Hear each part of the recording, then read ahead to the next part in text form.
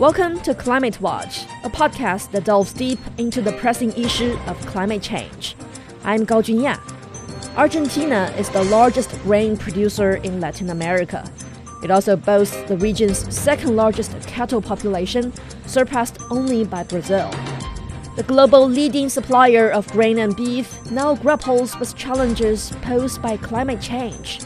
And the global climate crisis has also further accelerated the melting of Argentina's spectacular glaciers. In today's program, we delve into Argentina's climate landscape and the proactive measures the country is undertaking in response to these challenges.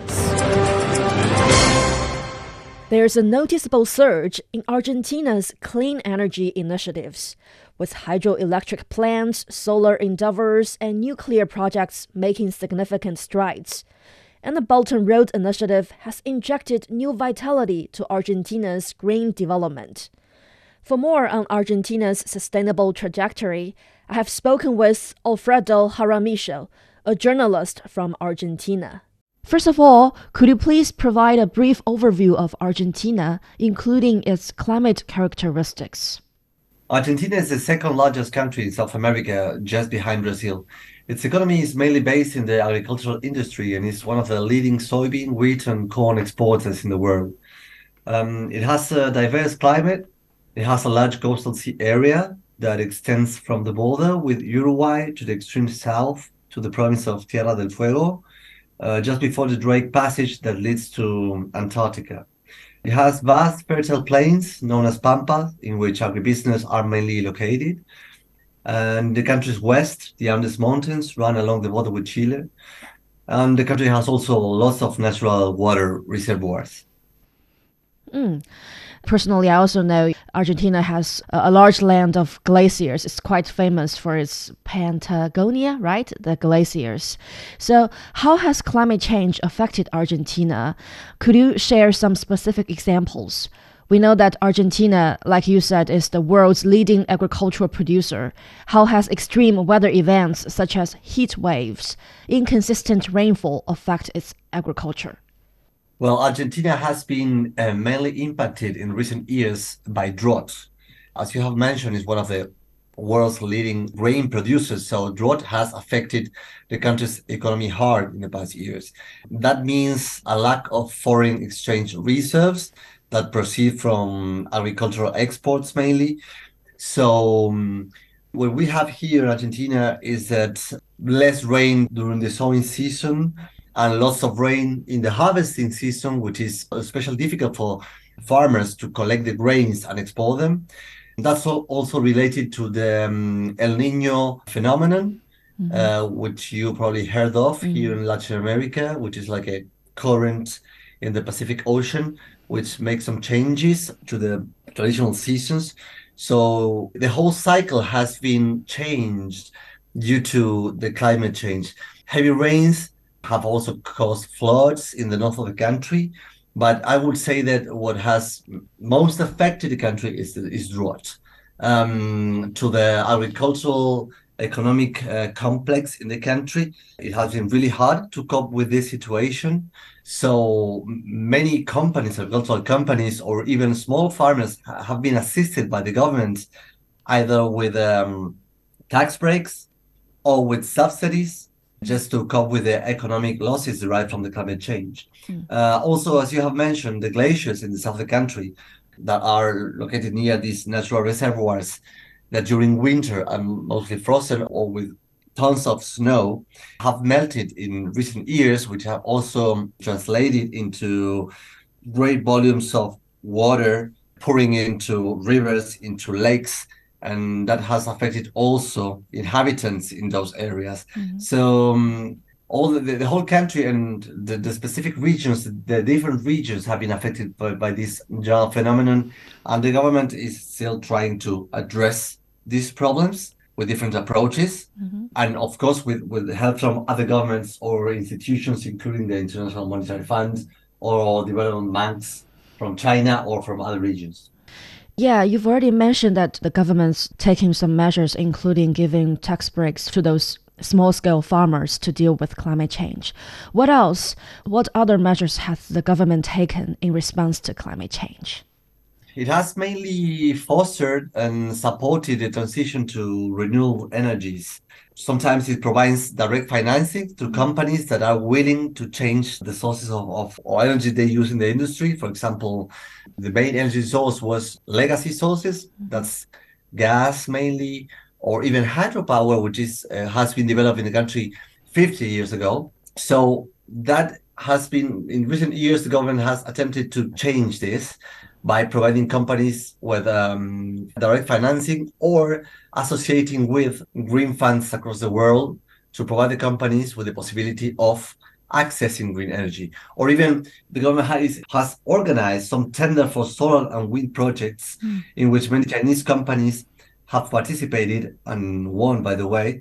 That includes, for example, in the north of the country and the provinces of Jujuy and Neuquén in the border with Bolivia, some large solar farms have been installed and are currently producing energy. And the government has also, for example, established some incentives to consumers to produce their own energy, for example, with solar devices that allow the consumers to sell their own energy to the electricity market.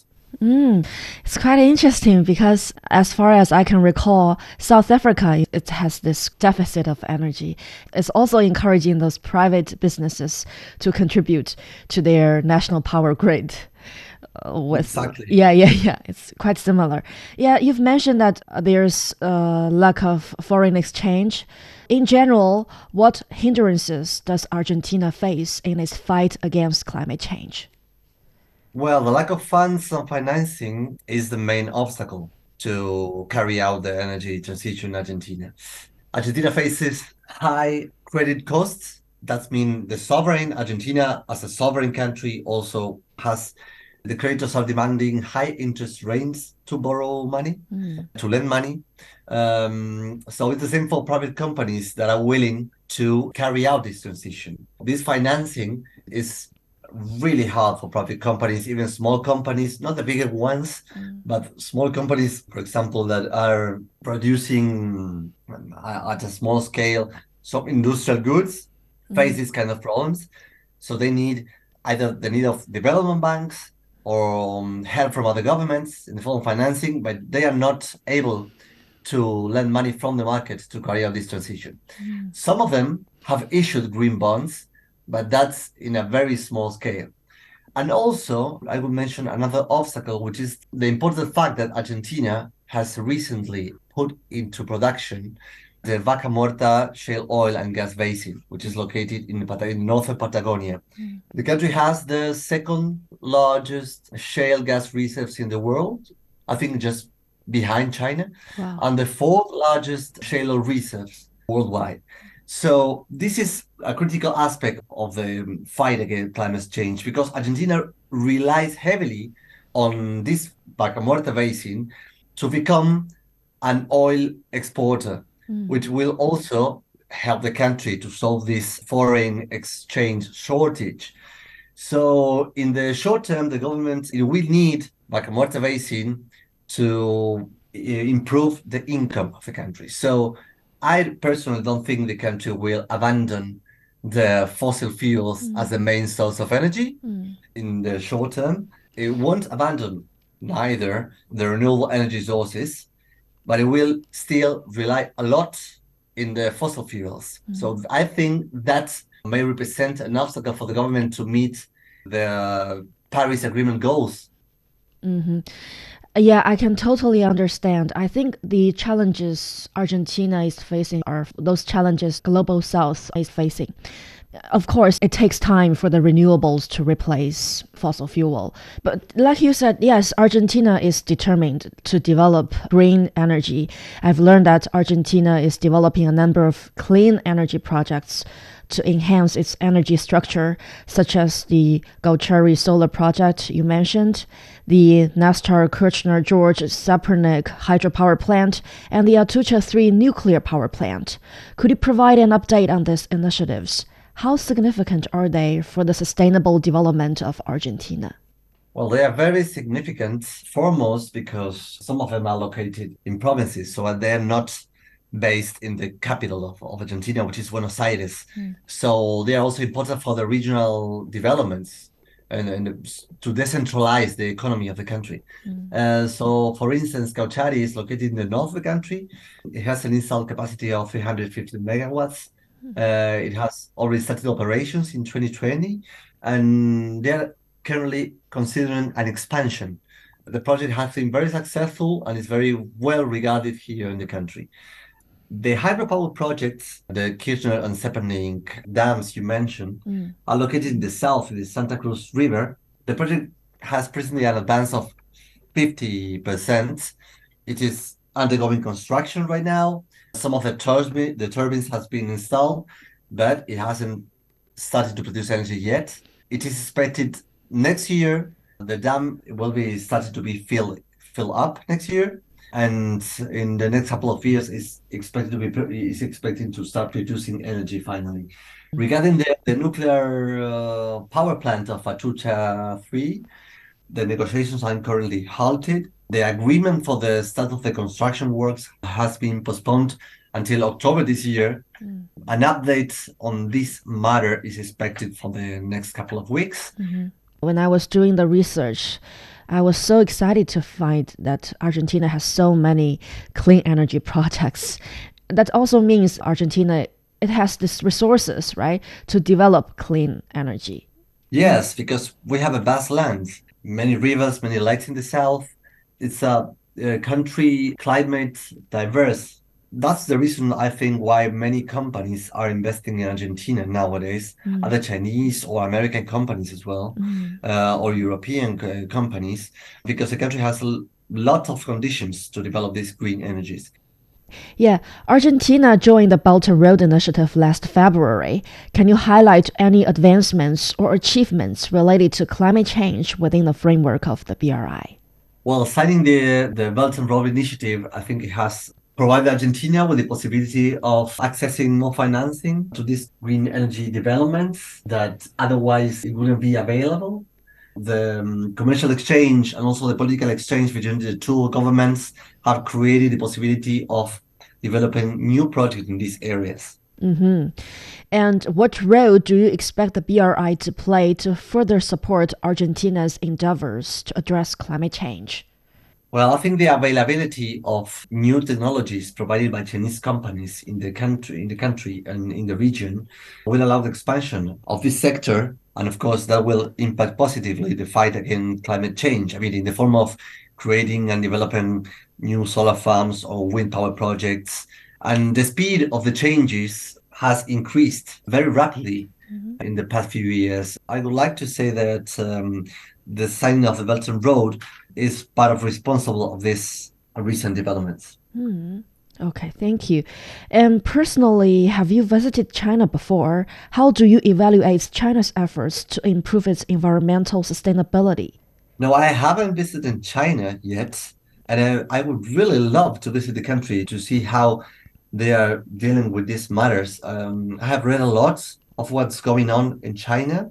I have read a lot about the industry of the renewable energy sources, and of course, I'm very interested in all the technological aspect of this. I think China is setting up a model for some other emerging countries regarding how the industry can be developed, how an economy can be fostered from the governmental sector toward the private companies or the association between private companies and governments towards a model that can fight climate change with a shared effort between the parties. And I think that's a very interesting aspect.